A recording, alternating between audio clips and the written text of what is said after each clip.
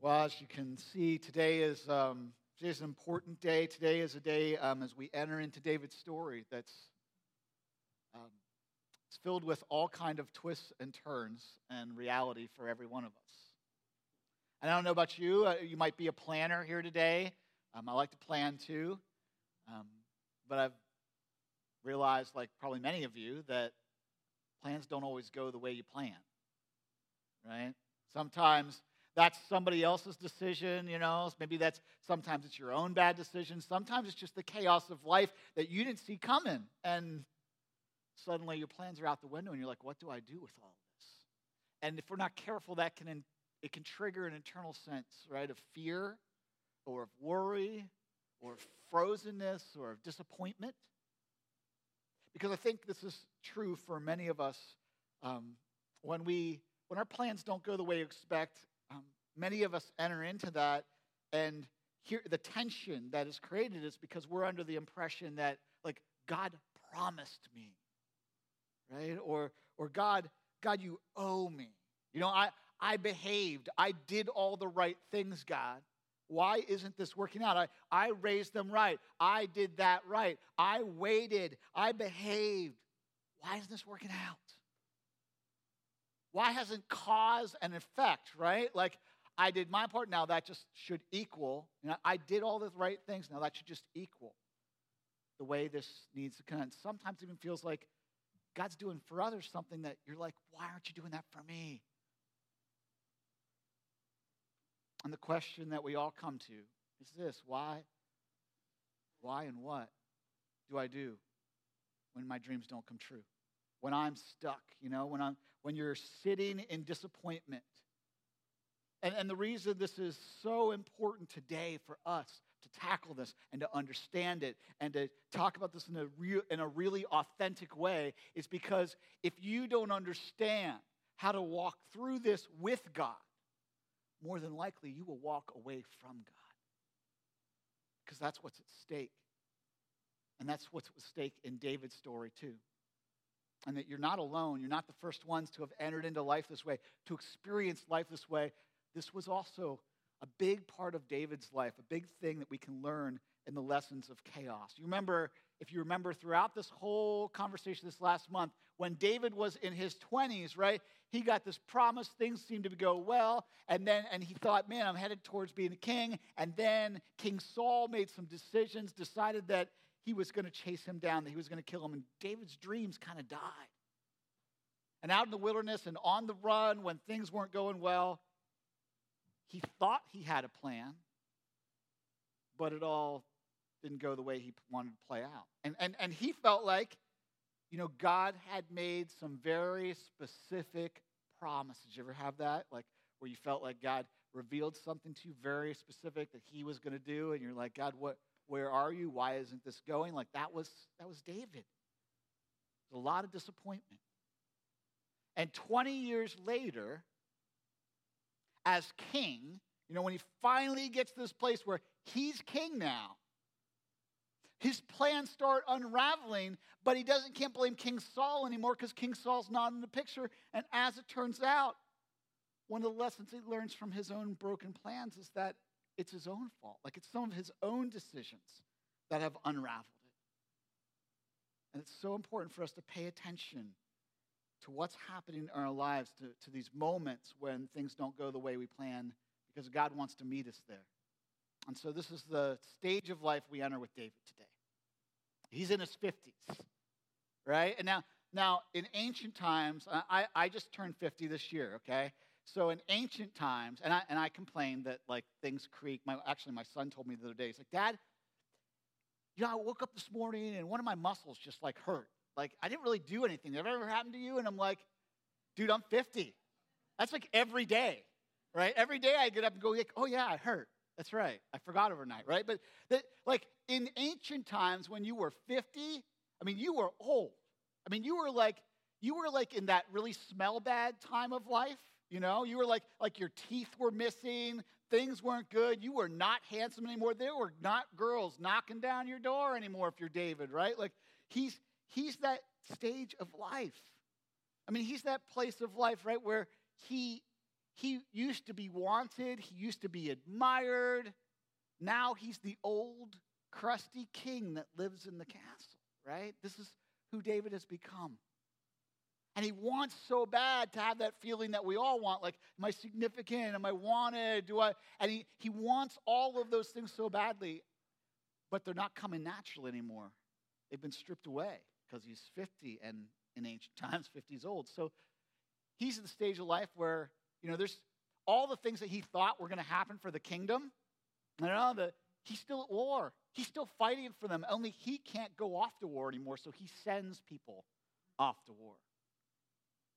And in that time when he's sending people off to war and he's feeling this emptiness and he's feeling like things have not gone the way that way he wanted, and he's disappointed and the expectations aren't the way he wants them to go, he makes this catastrophic decision. Gets up one night in the middle of the night, goes up to the top of his house, top of his castle, standing on the top of where he lives, looking down over the kingdom. I don't know what all he was thinking, but there he is out there, and he looks down over where the kingdom, and he sees this house, and he looks down, and he sees a woman, Uriah's wife, and she's bathing on the rooftop. And he says, "Who's that?" He says to one of his servants, "Who's that lady?" And of course he says, "Listen, this is Uriah's wife." And Uriah was one of his most loyal and trusted advisors. He was one of his generals and commanders who was heroic. I mean, he was like, this is Uriah the Hittite's wife, Bathsheba. And so David says, in this catastrophic moment, he says, "Send her to me. I'm lonely, I'm empty, I want something, I don't know where I'm to get it. Send her to me." Now this is why God said originally, like, I don't want you to have a king. I need you to be your king, because if you have a human king, you won't be able to say no to that king, and things will go sideways because the humans are always broken. They always have things they need to heal from. Don't have a king, because you can't say no to the king. So the servant sends for Bathsheba, and Bathsheba, she can't say no to the king. And so she comes to the king. She comes to David. And if you know the story, you know that they spend the night together, maybe not just one night together, but several nights together. And eventually she sends him a note, and it says, "Oh no, I'm pregnant." And David, you ever have that moment in your life where you get caught with your hands in the cookie jar, so to speak? You know what I mean?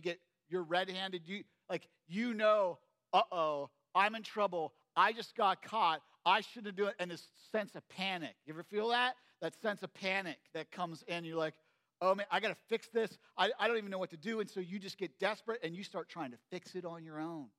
You don't run to God. You're ashamed. You're like, oh man, so this is David, right? He's going to fix this on his own. This desperate attempt. And so here's what he does. He calls Uriah, Bathsheba's husband, back from the battlefield. He thinks, I got this. He calls him back from the battlefield for a report. And then he says, hey, while you're home, since you gave me this report, why don't you just go and see your wife? Spend the night with her. So he goes to bed, wakes up the next morning, and Uriah is camped outside the king's home because he will not go and do that while his men are dying in battle. And so David then tries to get him drunk and send him on his way. Still Uriah is just, he's too honorable of a man. He's too noble of a man. He's principled.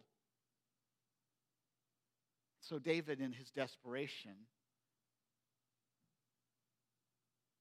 thinks, okay.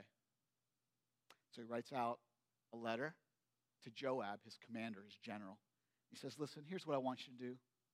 I want you to go into the hottest part of battle, and I want you to have Uriah lead all the troops there. And when it gets really hot, when things get really fierce, I want you to withdraw everybody but him. And then he seals it with the king's seal. He gives it to Uriah, the death warrant. He gives it to Uriah and says, deliver this to Joab. Imagine this. Like how, where is David at? Where is this guy who's like principled? She's desperate. And so he sends Uriah to his death, and Uriah dies in battle. Now Bathsheba mourns, and David, he takes in Bathsheba so that, hey, look, isn't the king wonderful? This woman's husband has died in battle, and she's pregnant. He's taking her in. He's going to raise that child as his own. Isn't he a great guy? And everything, David's like, oh, look, I've managed, I've controlled, I've figured it out. Except this wasn't just a secret, because in a world where there's lots of servants who all speak, and the prophet Nathan hears about it. And the prophet Nathan comes, and he comes to David, right? And Bathsheba and David are married now, and Nathan comes to him, and he tells him this story. Now, this is like, you got to read this story. This is like one of the most fun and amazing scenes in Scripture. It's one of those things where you just like sit back and you look at Nathan, and you're like, I am so admiring you right now. Like, what courage it took that he would come into David's presence, and he tells him this fictitious story. This is like really amazing. He tells him this fictitious story, and David, he is engaged in the story, and the story is about this guy who mistreats others, and he's like, man, he gets to the end of the story, and David's like, who is this man? He needs to be dealt with severely. This is the really cool part of the story. Nathan says, right, he looks at him, and it's like the moment like we're like, yeah, I wish I was that good, right? I wish I could do that. Like, Nathan looks at him and he says, David, you are that man. And David could have been defensive, right? David could have been like, I am not that man. I can't believe that you would say that about me. David could have done all those things, but here's the irony of David's life. Here's the importance of David's life. In this moment when he could have been defensive, David becomes heartbroken. He realizes, I've sabotaged my life. I've wrecked everything. What have I done? He becomes heartbroken. And here's the problem, and I hope that you'll listen to this, because this is really important in this scene, and we're going to get to this first scripture here, is that every time we make one of those terrible decisions, every time we say, I just sin a little bit, I'll just do this one thing that's not God's best, but I'm just going to do it anyway. I'm going to move into it. Every time we do that, doesn't matter how religious we are, doesn't matter how whatever we are, doesn't matter what our background is, it doesn't matter. There is a consequence for our sin. Sin always, every sin has a price, and it's built right into it. God just built it right in, and sin always has this consequence in our life. And that's why what we do matters. Because when we take matters into our own hands and say, I'm going to do it my way, I'm going to fix it my way, I'm going to make my dreams come true, I'm going to get it all, I'm going to have it all, and we do it our own way because we're so desperate, we want, instead of wanting what God wants, we sabotage our life. Listen, God's greatest desire, the reason that God gives us guidance and wisdom is not to keep us from something, but it's because he wants something for us. His great desire is to protect our greatest joys, to keep us from those consequences. On the day David realizes that there is a price, he repents, he mourns. And in 2 Samuel 12, and if you're following along, you can find this in your the scripture right there in your Bible app. Here it is, 2 Samuel 12, verses 11 and 12. He says, this is what the Lord says. Out of your own household, I'm going to bring calamity on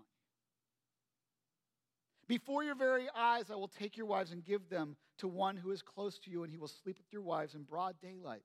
You did it in secret, but I will do this thing in broad daylight before all of Israel. Like, whoo, it's a little harsh. But David did murder someone. And you remember what we talked about last week, right? Leaders are accountable. God's saying, listen, you stepped in this leadership position. You did this thing in secret. You thought you were just going to get away with it, manager, but I am telling you there are consequences, and it will be known to the whole kingdom. And why would God do this? Why would God say, like, I'm going to do this? Like, but this emptiness that David felt that would make him so desperate to run from God and do things his own way was driving his whole life in this season. I mean, if the kingdom of Israel and if David was going to be secure, because I want you to hear this. God is not mean. God is intentional. God is saying, David, your heart is so far from me right now. You are so hard. You are so desperate. And you haven't been with me for so long that if I don't do something, I'll not rescue your soul. And you will just keep running down this path away from me. And so I want you to know, David, there's going to be consequences. And what I hope, David, is that you'll soften your heart. Now, if you read the rest of Scripture, you'll see that God speaks this through prophets a lot. And that often what happens is someone will turn back, whole cities turn back to God, and God says, I will relent. But I want you to turn back to me. I want you to depend on me. But this is David's story, and so let's look at what happens in David's story. Verse 13, then David says to Nathan, I have sinned against the Lord. And Nathan replied, listen, the Lord is going to take away your sin. The Lord is going to forgive you. You understand what David said? It's like he's saying, I have separated myself from God. I have distanced myself from God. And what I really want to repent of, what I really want is to God say he's not done with me. That he's still going to be with me. That I could still have a chance with him. And Nathan reassures him, you're not going to die. You're broken, you're flawed, you're messed up, but you can still find your way back to God. It's still possible. That's our life, right? 2 Samuel 12 speaks to this whole idea that we all have in our lives, and this is so important when things get messed up in our lives, and sometimes that's by our own doing, our own decisions. Sometimes that's because somebody else made a decision. Sometimes it's just because life went sideways for us. But in those moments of brokenness, in those moments when things have gone sideways, in those moments when you're like, God, how did I get here? I can't believe I'm here. The key thing that we can learn from David's life is that he welcomed brokenness. He didn't run from brokenness. He entered into it. Sometimes all the harsh realities that bring us to those moments, we're trying to avoid them, we're trying to get rid of them, but listen, I want you to hear this. There is beauty in brokenness. Some of the greatest things of life change in my life have not come in the places where everything's been going smoothly. They have come when my life and when my heart was broken. When things went sideways, when it was out of control, when I realized Sean can't control it anymore, Sean can't do it anymore, when I surrendered in those moments and welcomed brokenness, God did so much transformation. Because when you are broken, you are desperate enough to be open to God. And then what happens? When the wheels come off, you are most open to say, God, I need you. You have to show up. I'm desperate for you. And that makes for some pretty special moments in our lives. And it takes some courage. And this is the moment that we find David in. He's saying, listen, God, I have messed up. I've tried to fix it on my own. And what I want to do is surrender to you. I want to find my way back to you. And in this space, we find a real lesson for our own lives. And it's in those broken places when we're like, man, it's all messed up. We find that if we want to really know God, if we want to really be transformed, if we really want to meet God in those moments, we want to find healing from our pain. It's in order to get well, we got to first get real, right? Like in order for us to get well and to receive what God wants, in order for us to have God heal that wound in your heart, in your life, you have got to get real honest. You've got to be like, God, here's who I really am. I'm not going to hide. I'm not going to pretend. I'm not going to act like everything's okay, because there is no substitute for spiritual honesty.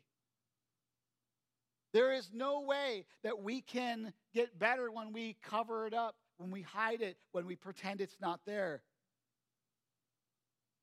And it takes a lot of courage in your messy decisions and your messy feelings and your messy life, right? To bring that all into God's presence in an honest way and say, God, here I am.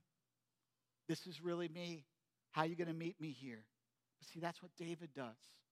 That's what's so important about the story is this is how he starts finding his way back. He chooses not to control it. And he takes one step, just one step, towards dependency on God. But it's not like, this story is not like a sitcom where it wraps up in 30 minutes and it's all perfect. Look how it all resolves. It's not how David's story ends. David's story is a real story, and it's raw. And so 2 years go by, and, God's told him what's going to happen. 2 years go by, nothing happens. 5 years go by, nothing happens. Finally, 10 years go by. And after 10 years, the consequences that he's been warned about, they finally take hold. They begin to impact his life, and they begin to impact his family, and he begins to realize, my dreams, all the stuff that I dreamed of it's not coming true the way I want. All my expectations are falling short. Everything I thought of as a 15-year-old boy when I was out there facing Goliath and I was taking him down and everyone was cheering for me and I was like, this is who God is. I'm losing all of it, just slipping through my fingers. And David begins to resign to disappointment. Begins to resign to being helpless. He begins to resign to I guess this is just all there is. And so I want to tell you about this really quickly, these two tragedies that happened in David's family and how that all goes down so that we can understand what it is that we can take away from this so that we don't walk away from God, but we walk with God. So here's the two tragedies. Essentially, the first is about David's oldest son, Amnon. And Amnon was in line to become king, but Amnon had this problem. He became obsessed with his half-sister Tamar. So much so that he couldn't get it out of his head. And one day he concocts this whole situation, this whole story to get her to come to his house. And she comes and she cooks him a meal. And when she does, this is 2 Samuel chapter 13, it says, when she brought it to him to eat, he grabbed her and he said, come to bed with me, my sister. He said, I thought I needed this. I think I have to have this. I'm going to make this happen any way that it can. And Tamar says, no, don't do that. Don't dishonor God. Don't go down this road. This is not the way to go. But Amnon just continues on. And in chapter 13, we see the devastation that it causes when Amnon forces himself on her and rapes her. And it destroys David's family. And there's such destruction all through his family. And Amnon walks away from that filled with contempt for himself, for her, because the sin that he tried to take control of and do it his own way, it's just too heavy for him to bear. And then King David finds out. Now, you remember who King David is when you think of him as this guy who faced a giant and ran from Saul, didn't raise his hand against him. You think, wow, what's David going to do? Listen, David does nothing. He's furious, but he does nothing. And we're only left to wonder why, we don't have any explanation. Maybe it's because he felt like, I've lost my moral authority. Who am I to lecture my kids on anything? What I've done, what I've drugged with me from my past, he may have asked God for forgiveness, but he has not forgiven himself, and he is dragging shame with him, and he's dragging it all along, and he probably, the whole story is silent when it comes to him seeking God, when it comes to him coming back to God, when it comes to him praying to God, and so he's just continually in this struggle, and he is stuck because he's not bringing it to God. He's not being honest, and he's not saying, God, I need you in this time. He is just stuck in his shame. Why would God even love a guy like me? This is David. And then David's son, Absalom. David wouldn't do anything, but David's son, Absalom, Tamar's brother, says, if you won't do something, I will. And Absalom invites all of his brothers over, including Amnon. And this is, After dinner is served, this is what he orders his men to do. In chapter 13, verse 28, says, Absalom orders men, listen, when Amnon is in high spirits from drinking wine, I say to you, strike Amnon down, then you will kill him. And don't be afraid. I have given you this order. Be strong and brave. And so David's oldest son is murdered by David's favorite son. What happens? What does David do? Nothing. Nothing. Cast Absalom out. Just continues to just notably silence and seeking God. Notable silence and Absalom seeking God. It seems like David's stuck while his whole family is in upheaval. There's no one going to be, God, I need you. There's no David running back to God and saying, God, I raised my hand against you. I don't want to do this anymore. Please help me. Ever been there? In that space where you're overwhelmed by life. Taken over by shame. Frozen by the pain of your past. It's something that's happened and you're like, I can't even move on. I'm just stuck right here. Life does not go in the way I'm planned, and I probably deserve it, and I have this sense of loss and this grief, and I don't know where God is, and I don't know what to do in this situation. Susie and I have been, recent in our life, there's some family that's going through some really tough things, someone really close to us who they're so desperate to have children and can't, and have gone through several losses. So we have been on the phone with them crying. We've had them over and prayed. And she said, and I remember her saying, and it just stuck with me, of like, I feel like God spoke to me and said, like, I've got this. I'm going to be with you. Trust me. And yet this keeps happening, and I don't know what to do. And my wife's always like, what do we say? I say, well, all we can do is come into the presence of God and be reminded that he is good. And from my own experiences in the past where I have had pain and something has gone wrong and I've been frustrated and everything's gone wrong, I only have one prayer, and that's this. God, do not let pain and suffering have the last word. It can't be avoided. I know that life is full of chaos, but don't let it have the last word. I know that you won't let it have the last word, because that is our hope in God. God always takes us back. God always is for us. So this is David's story. 16 years after Bathsheba, David's world just unravels. His firstborn son is murdered by his favorite son, who then instigates a civil war and tries to kill his father, and is eventually killed in war against David's own army. And a hollow victory because David as a father is just destroyed because he lost his son. He's heartbroken. And he's 61 years old. And this is not what he planned. This is not the way life was supposed to go. His dreams, his expectations, it's all just slipping through his fingers. Now, if you recall, in David's life, this isn't the first time that he's faced overwhelming odds, disappointment. This is the 15-year-old boy who stood on the battlefield against Goliath and proclaimed, God is good. I know that we can trust God. I know you're all disappointed, but I'm bringing you into the presence of God, what God can do here. This is the 20-some-year-old that was on the run from Saul.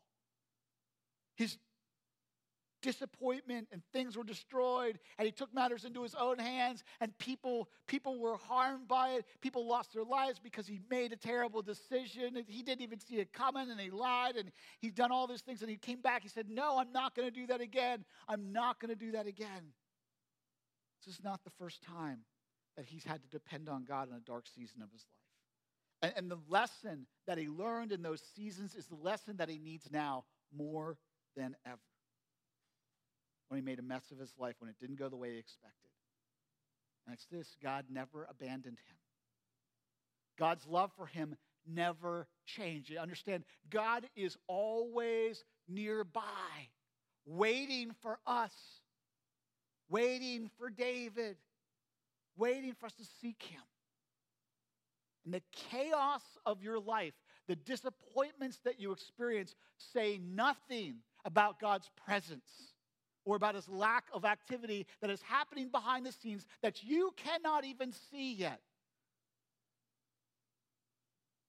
And I think this would be David's words to us, suffering through all of that. That when you feel that you are forsaken, you are mistaken. And we should never assume that our circumstances, or from our circumstances, that God is not real, that God is not present. I think David would say, don't make that mistake. Don't waste years of your life stuck in some place where you think, no, God's not going to show up. God could never say that. When life doesn't go your way, do you understand that disappointment and suffering, it's all just an invitation to run into God's loving arms and say, God, I need you. I need you. I'm not going to go my own way. I'm not going to seek anything but you. It's always your chance in those moments to say, God, I'm going to let go of my expectations, what I think has to be, and I'm going to hold tight to you. I may lose my confidence. I may lose my world, but I will not lose my confidence in you, that you are nearby, that you are at work. Now, here's the beauty of all these stories of David. We don't have to imagine what he would say, because we have access to his journal, the things that he wrote, and what advice he would give us. And so here's the words of David from Psalm 27. Written in a time where he was fleeing from Saul and said things were not going the way he expected, things that he learned that we can learn from today. For in the day of trouble, he will keep me safe in his dwelling. He will hide me in the shelter of his sacred tent and set me upon a rock. I remain confident of this: I will see the goodness of the Lord in the land of the living. Wait for the Lord. Be strong and take heart and wait for the Lord. This was his mantra. This picture of saying, when things don't go my way, when dreams are dashed, when disappointment comes, when I feel like I'm dragging stuff from my past along with me, I will run to God's sacred tent and he will meet me there. I am never alone. I am never on my own. I never have to be afraid, because God is always waiting for me to run to him, to be reminded of his presence, to be reminded of who he is. Because our circumstances, listen, our circumstances do not define who God is. But who God is can define how we respond to our circumstances. You need to know that God loves you. The odds are stacked in front of you and against you. You need to hold tight to God. Know that he's holding tight to you. Each time you face that, you run, you say, God, it's your time and it's your way. I'm going to walk with you. Now, here's the great irony of David's story that just amazes me. He is so flawed. He has made so many mistakes. He has messed up so many times, and people have paid such a high price. And yet he is called a man after God's own heart, because he runs to God's sacred tent. He says, in spiritual honesty, here I am, God, this is me. I need you. Excuse me. So, this is where we are today. Maybe in your brokenness today. Maybe you're frustrated. Maybe you're angry. Maybe there's something from your past and you just can't seem to get past it. Maybe you're heartbroken. Maybe there's something in you right now that's just, You've been looking for someone to blame, and maybe even blaming God for the way your life has turned out, for where you are, the place of asking big questions and human questions, messy questions. God, you could have done something to keep this from happening. God, I don't even know how to go on. I'm just sitting here confused, Yeah, you hung in with that person for year after year. You hung with him or you hung with her, and now it's just not where you expected it to be. You waited and you waited for that promise to come true, and it's still not here. Now what? You raised them and you poured into them, and you've wanted so much for them, and it's just not going the way you wanted it to go. And if you're honest, you're that person who's like, I've worked hard in this job. I've done all the things, but it's just not working out the way I expected.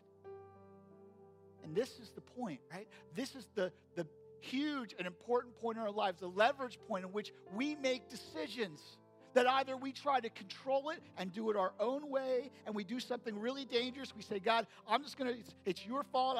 I'm going to fix it on my own. And we hurt ourselves. We withdraw from relationships.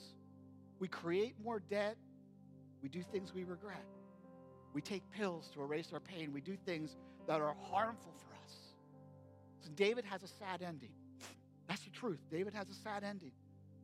But there's a lesson. There's something in this ending that is extraordinarily important. And I hope that you'll take this away today, that this will be the thing that you take away with you today. And it's simply this: the foundation of our faith. Listen, the foundation of our faith is not on answered prayers for our dreams. The foundation of our faith is not everything has gone the way I wanted it to and I planned it to. The foundation of our faith is not this is going to end happily ever after. Because it is always a mistake to wrap our faith around our dreams coming true. Wrap our faith around everything going the way we want it to go. It's always a mistake to have our confidence in God wrapped around what we think we need. And here's why. Because dreams don't come true. Prayers don't get answered exactly the way we want. And that says nothing about God's goodness and his faithfulness and him waiting for us and being there for us. And if you base the goodness of God, listen, I mean this because I've experienced this. If you base the goodness of God on your circumstances, you will miss out on some of the sweetest moments with Jesus that you'll ever have, when he meets you in these places of disappointment and he just sits with you and he just weeps with you and he just reminds you that it has words of life and that it's not over, that it might not be going the way you want, but you need to let go. You need to say, I'm going to let go of all the things I think had to be so that you can do something new in my life. The question is, will we say, God, I will run to your sacred tent. I will wait for you, God. Pain will not have the last word. I will find strength in your presence, just like David. So that's my invitation to you today. Just to ask, can you do that? To ask, where's your sacred tent? Maybe for some of you, it's something like grief share, because you've got a loss and you've got to grieve it, and you need to get into grief share. Maybe it's your small group. That's your sacred tent. You're going to run to those people. Maybe it's the reason you need to join a small group. Maybe today it's right here, in this space, right now, where something has come up and you know what it is, and you just want to get into God's presence in an honest way this morning. So we're going to invite you to do that over the next 2 worship songs. We have communion here. Today we're going to do communion a little differently. We're not going to take it corporately. I'm just going to let you come and take it individually. To come to the table and to be reminded, you can take it at the table, you can take it at your seat. To be reminded of what Christ did for us on the cross. He said, I was broken for you that you might be healed. My blood was shed for you that you won't ever carry your past again with you. You don't have to drag it along. I'm proving to you who God is, that he's good. And for some of you this morning, you might need to come and pray, and there'll be prayer partners in the front row. This morning, you might be like, I need someone to help me get in the sacred tent. I do not want to let this moment go. And I want to encourage you to have courage, to take a courageous step this morning, to be honest with God. maybe be honest with someone else. Say, will you help me get into God's presence this morning? I need someone to have hope for me because I can't even have hope for myself in this circumstance. I need someone to pray over me. I need someone to bring me into God's sacred tent and say there is hope for the future. I invite you, welcome you. Take that step. So I only ask one thing of you today. Don't rush. Don't rush to the table. There's no hurry. Stay your feet until God has moved in you. So you can say honestly, God, I want to get into your presence today. I want to know your presence. I want to seek you. Lord Jesus, will you lead us into these next few moments, whether it's coming to have a sweet moment with you at the table, or whether it's coming and sitting with a prayer partner in the front row and having them pray with us and have hope for us. Whether it's sitting in our seats and praying for others, whether it's someone else in our life that we're saying, God, will you give them hope? Will you help us to come and bring all of that into your presence and say, God, we know we can count on you. We pray this in Jesus' name. Amen.